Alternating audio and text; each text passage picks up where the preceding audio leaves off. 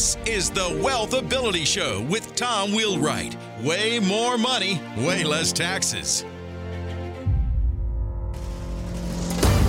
Welcome to the Wealth Ability Show, where we're always discovering how to make way more money and pay way less taxes. Hi, this is Tom Wheelwright, your host, founder, and CEO of Wealth Ability.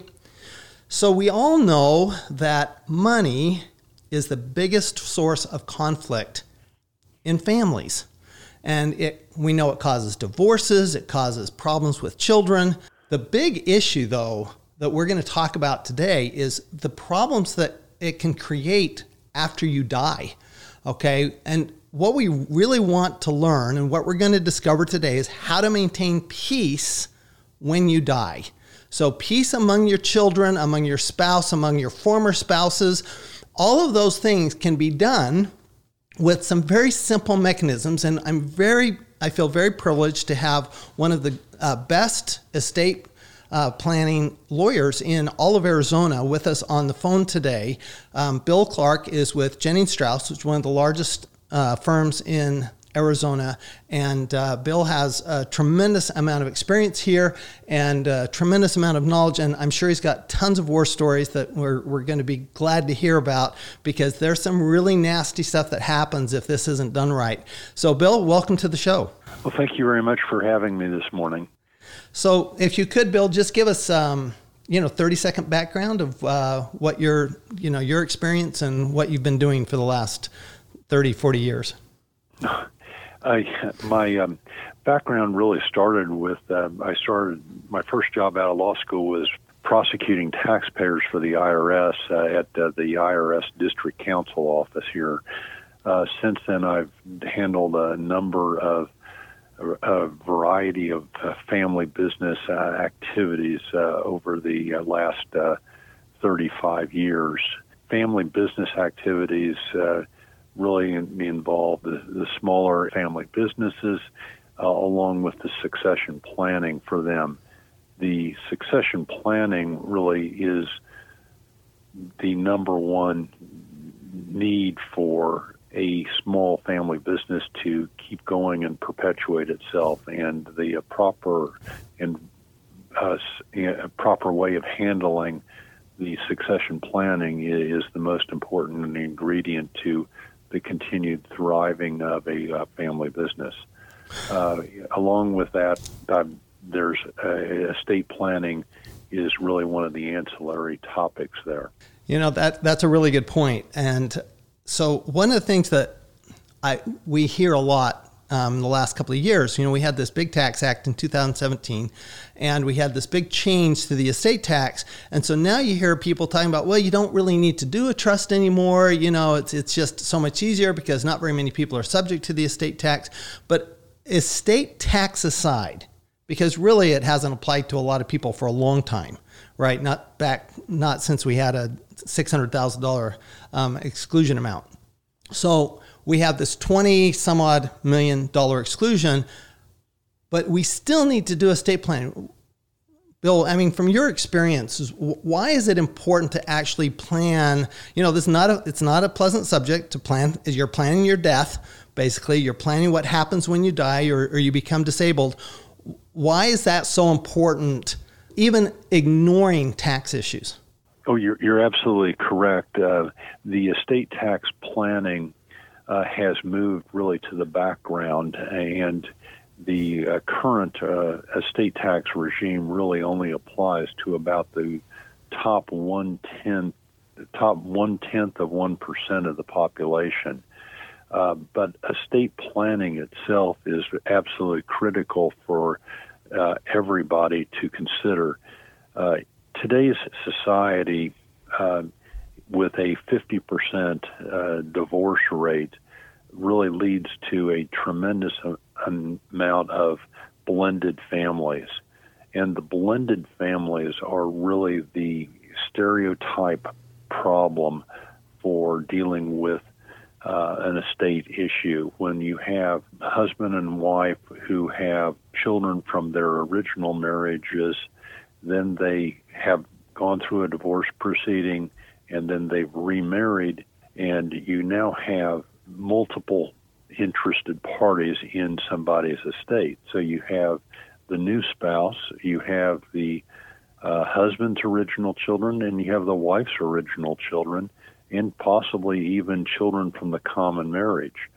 And without proper definition and proper thinking about what people want to accomplish with their estate planning, you end up with a potential nightmares as to what is going to be the outcome of the allocation of assets, in particular if you go through an intestate proceeding. Okay, so let's talk about that. That's exactly where I wanted to go. So most people know about wills, okay, and they know that they need to have a will, and they need to have a will because they need, especially if they have minor children, they need to designate their guardian in their will. But why isn't a will enough? Why would we also need what we call a living trust or a family trust? Generally, 2 or 3 factors. Number one is a trust offers the benefits of holding your assets during your lifetime such that in the event that you're incapacitated, you have the trustee ready to step in and take control of your assets during your lifetime without the necessary appointment of a guardian or conservator. The appointment of a guardian or conservator is a very expensive and time-consuming legal process that is necessary during a period of incapacity if you do not have someone that is already designated to be in charge of your assets. In particular, banks and financial institutions are very skittish about privacy and dealing with assets.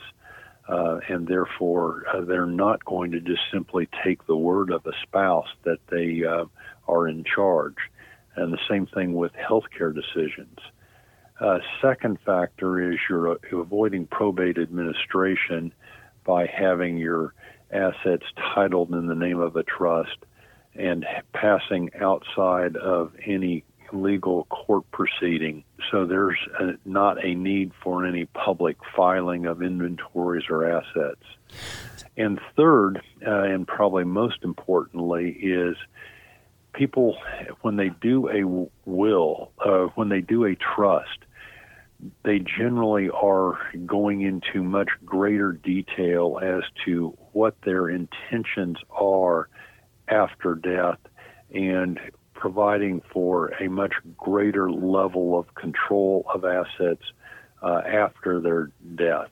And so therefore they're able to specify much more specifically as to how they want their assets handled and administered on a post-death basis. Absolutely, and that's what I love about the trust is that I'm the youngest of 6 children, and so grew up with absolutely no control over my life whatsoever. And I have this thing, I love being in control, and I love the idea of a trust puts us in control even after we die. So I kind of get a kick out of that. But it's important. Now, let me step back just a minute, if we can, Bill, and discuss probate just for a second, because I know some states probate's pretty simple. If I understand right, and I want to have an attorney who specializes in this area make sure that I know what I'm talking about. So probate is really just a matter of the court transferring the title, the assets, to the beneficiaries. Is that not correct? Right. The probate is the court process under which title to an asset is passed from a decedent to the designated beneficiary after the death of the original owner of the asset. Arizona has actually a very simple, informal probate procedure that, unless you have a contest developed between beneficiaries, is not that arduous. In contrast, California has a much more complicated and much more onerous proceeding.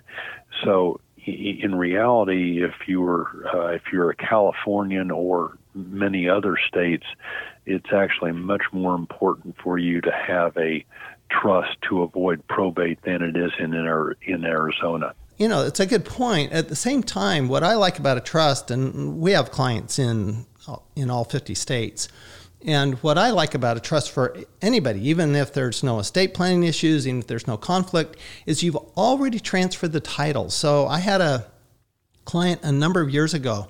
These clients, nurse and doctor married to each other. She was his nurse, and he died. And he had done everything right. He'd set up the living trust. He'd transferred title to everything in the living trust. And so she came to me afterwards and she goes, what do I have to do? And so I said, well, let's sit down with, your attorney and we sat down with her, with their attorney, and the attorney says, nothing. You have nothing to do. It's all done. And that was such a relief. And so when I think about trust, I think, well, this is a way to allow your family to properly grieve without having to worry about money and not have to worry about, who owns what and what goes where and dealing with courts and dealing with lawyers and all that kind of stuff. I mean, do you find that with your clients? Absolutely. It is amazing when you have done a fully effectuated trust implementation that there is very little that ultimately needs to be done after the death of the party in order to pass title to assets. But you bring up a point there, you touched on a point there that is very important. It's not only the establishment or writing of the trust that's important. It's actually the implementation of the trust, which includes the titling of assets in the name of the trust prior to death, because you can have the absolute best estate plan, best trust document ever written, but if you don't title your assets in the name of the trust, then the assets are still held in your personal name and pass according to your will. Now, most people will have what's called a pour-over will to pour over their assets into the trust, but that then requires those assets to first go through probate before they actually go into and become part of your trust. Yeah, let's talk about this for a second, because I think this is a very critical point. And I had an experience with it. I had a client that had substantial assets. And you talk about, when you have multiple marriages. So he had 3 marriages and had for the last 15 years had a live-in girlfriend, not married to her. And he'd had children from 2 of the 3 wives. And he set up this elaborate plan. It was great. A university was going to get money, and, he had all planned out. Only he had not actually transferred the title of the assets to the trusts. And that litigation went on for years he clearly wanted to take care of his girlfriend, who was is ostensibly his spouse. I mean, she'd lived with him for the last 15 years, taking care of him, and they were close friends. He wanted to take care of her. At the same time, the kids are going, well, what about us? And of course, ex-spouses are going, well, if we get it to the kids, then we get it to us, right? And so they get some control. And I just found it was just such a nightmare. And and he had this great plan, and he just had not executed the plan. Just like you say, I'm sure you've got to see this over and over again. Absolutely. And I've had many situations where you have people, going to their financial institution or their bank, and I'm going to pick on the clerk at the bank for this time being, but the clerk at the bank is going to ask you, how do you want your account to be titled? And the clerk of the bank, will probably in default put the names of husband and wife on the account and not the name of the trust. The result is that if husband and wife are both named on the account, virtually all banks deem that to be held as joint tenants with rights of survivorship or community property with rights of survivorship. The result is that upon death, those assets pass immediately to the surviving joint tenant in the account.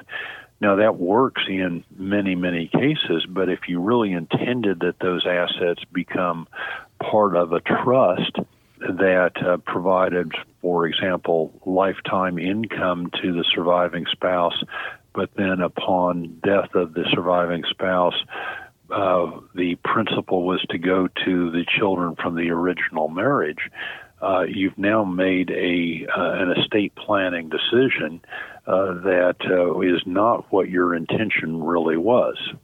You know, I think that's a very important point, and you bring up this idea that we have to designate a beneficiary, and by putting it in a joint account, we are designating the other person on the joint account as the beneficiary, and a beneficiary basically being the person who benefits from the asset. So it's who ends up with it.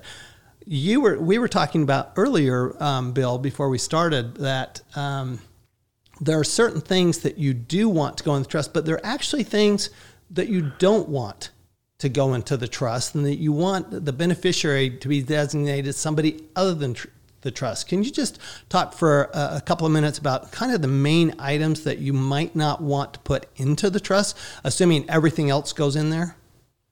Well, probably the most important asset to consider as sort of a separate category are your IRAs. IRAs are basically assets that are not, you do not title an IRA in the name of your trust to begin with. Your IRAs are in your they're held during your lifetime in your individual name, and on death, you have the opportunity to provide a death beneficiary designation for them. It's very interesting that the IRA rules have death beneficiary designations were just changed in December of 2019 with the most recent Budget Reconciliation Act here. And they eliminated what was called the stretch IRA concept. If you are dealing with an IRA and you have a spouse and you want to have that spouse have the maximum flexibility and maximum control over the asset, you want to designate the spouse in their individual name generally as the owner of that account. That will allow them to, in general, have the IRA flow out under their required minimum distribution rules. The new change to the IRA rules has eliminated what is called the stretch IRA provisions, and for non-spousal beneficiaries, you're now dealing with having to take the distributions out of the IRA within a minimum of 10 years after the date of death of the IRA holder. The whole purpose here is to raise money for the Internal Revenue Service, because the Internal Revenue Service wants this money out of IRAs as quickly as possible so that it gets taxed. Thank you for going through that. That was a major change that kind of, I think, escaped the news for the most part. So I appreciate you adding that in there. So let's talk a little bit about how trusts actually work during your lifetime, because I think people can be very concerned about, am I giving up control? You know, do I really want to do that? Do I want to go through that? I have found personally that a family trust, a living trust, they're the same thing, that they're really simple to operate, and they're very simple to set up, and that and very inexpensive, actually relatively inexpensive to set up. So can you just walk through a little bit, Bill, how does that trust get set up, and how does it work while you're alive? Well, while you're alive, assuming it's a revocable living trust, there really is very little or no change to how you own and operate your assets. If you have a financial institution account, you as the settlor and trustee of the account are going to have full and complete control over the trust. You have the ability to revoke the trust, amend the trust, and take assets in and out of the trust as you see fit. The trust if it's a revocable living trust, it does not provide any type of creditor protection, and it actually does not even require that you file a separate trust income tax return. Their revocable trusts are considered to be disregarded entities for IRS purposes, and therefore they use your own personal Social Security number for tax identification purposes. Right. So thank you for mentioning that. You don't even have to have a separate employer identification number. I mean, you can, but you can use your own Social Security number, which I think is, something that scares people about trust is, well, will the bank understand this? And what about when I go to apply for a mortgage and all that kind of stuff? I've actually found that of all the different types of what we might call an entity, although trust is kind of a quasi-contract entity thing, but of all the different types of entities, the one that banks actually understand is a living trust, that they seem to understand that this is just a pass-through entity, that it's not going to have tax consequences. It's not going to have, they're not going to have to worry about, are they not going to be able to get their money, et cetera, et cetera. They don't really understand limited liability companies, LLCs. They clearly don't understand those. They rarely understand partnerships. Every once in a while, they may understand a corporation, but I actually find they don't understand those either. But a trust they seem to understand, and they seem to be okay with. And so it seems to me like this is just one of those things where it's not that hard to do, and people just don't do it. Why don't people do this, do you think, Bill? I think it's a concern that they're giving up control, and it's basically unfounded concerns, and it is a belief that they're somehow distancing themselves from the assets, but that is not the case at all. And that's what I love about the living trust is here you get to make it easy for your family when you die. You're taken care of when you're disabled, which the statistics are, I guess, you like 6 times more likely to be disabled than to die. So, that disability thing, which I'm so glad you brought up, is that's a big part of that. And you really don't have to worry about what happens. And your family knows. One of the things I was always very appreciative with my mother, my parents, because they went through very carefully with the kids. And we actually went through and they said, go, because they were getting up in years, and they said, go put your name. We'll put a piece of masking tape on the back of a picture or a piano or some piece of art, anything that you want, go put your name on it now. And they had us do that before they passed away. And it meant that, when we passed away, everybody, there's names on everything. So nobody had to worry about this stuff. I just find that the last thing that I want my clients to have to worry about is their family getting into arguments after they die and getting to arguments over money and having it cause a split in the family, which I'm sure you've seen, dozens and dozens of times, Bill. Oh, absolutely. Yeah. The stereotype situation is the blended family, but it's not necessarily limited to the blended family. We have plenty of situations where it's children from the same family that are fighting over assets. A couple situations where it is really most important to deal with the topic is in the family business context, because if you have, say you have 4 children and you have 2 children that are active in the business and 2 children that are not, and you want the business to perpetuate itself, it's certainly much more logical to have the family business pass to the children that are part of the active family business and have non-family business assets pass to the children that are not active in the family business to avoid, conflict, and not only at the time of death, but also in the future when, there's conflict over, the children that are actively involved in the business versus not having different motivations. No, thank you for that.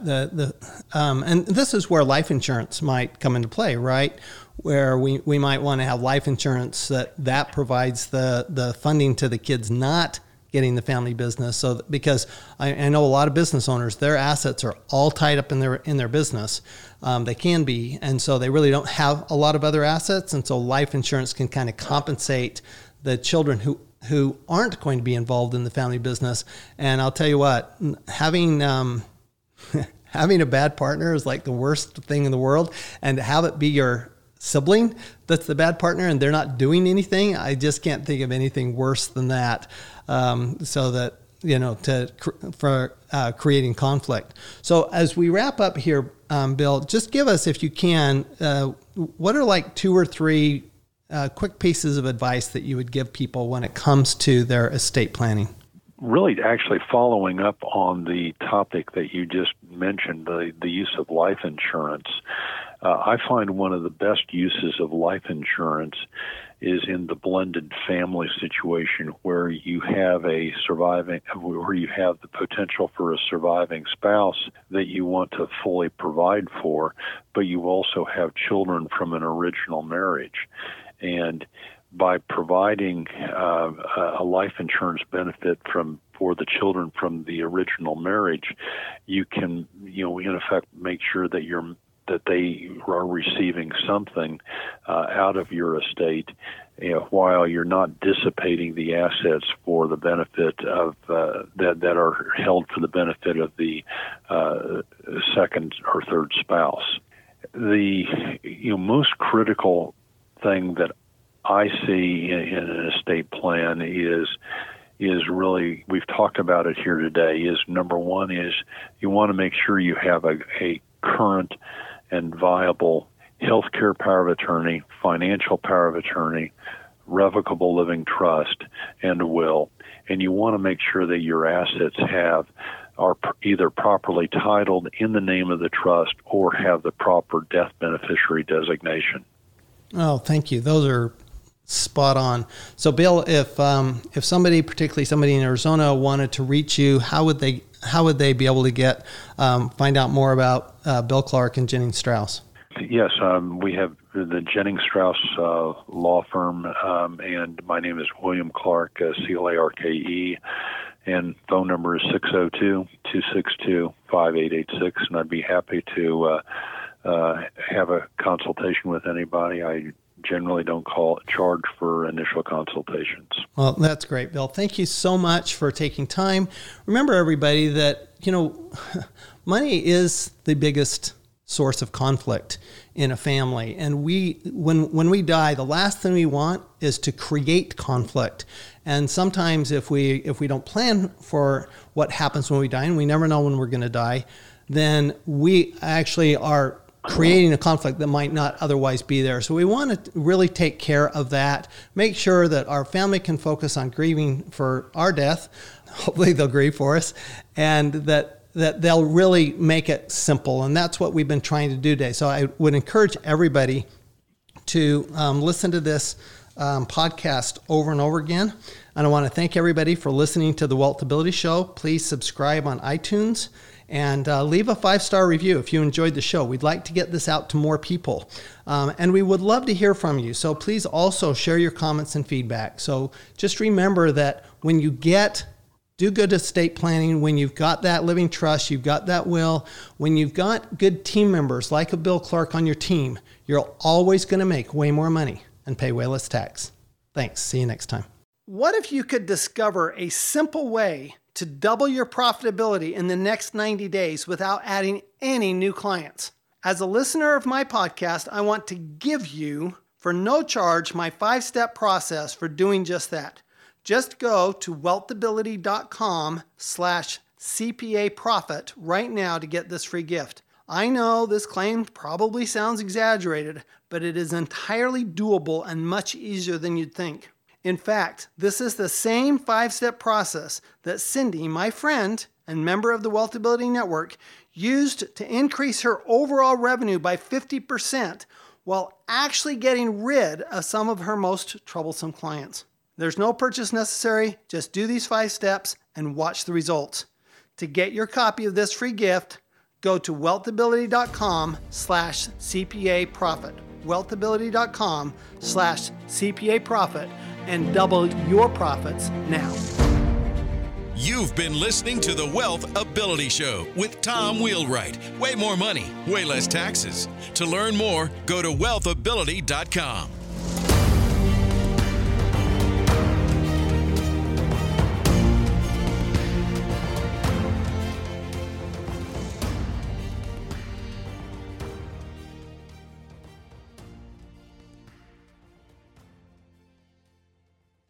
This podcast is a part of the C-Suite Radio Network. For more top business podcasts, visit c-suiteradio.com.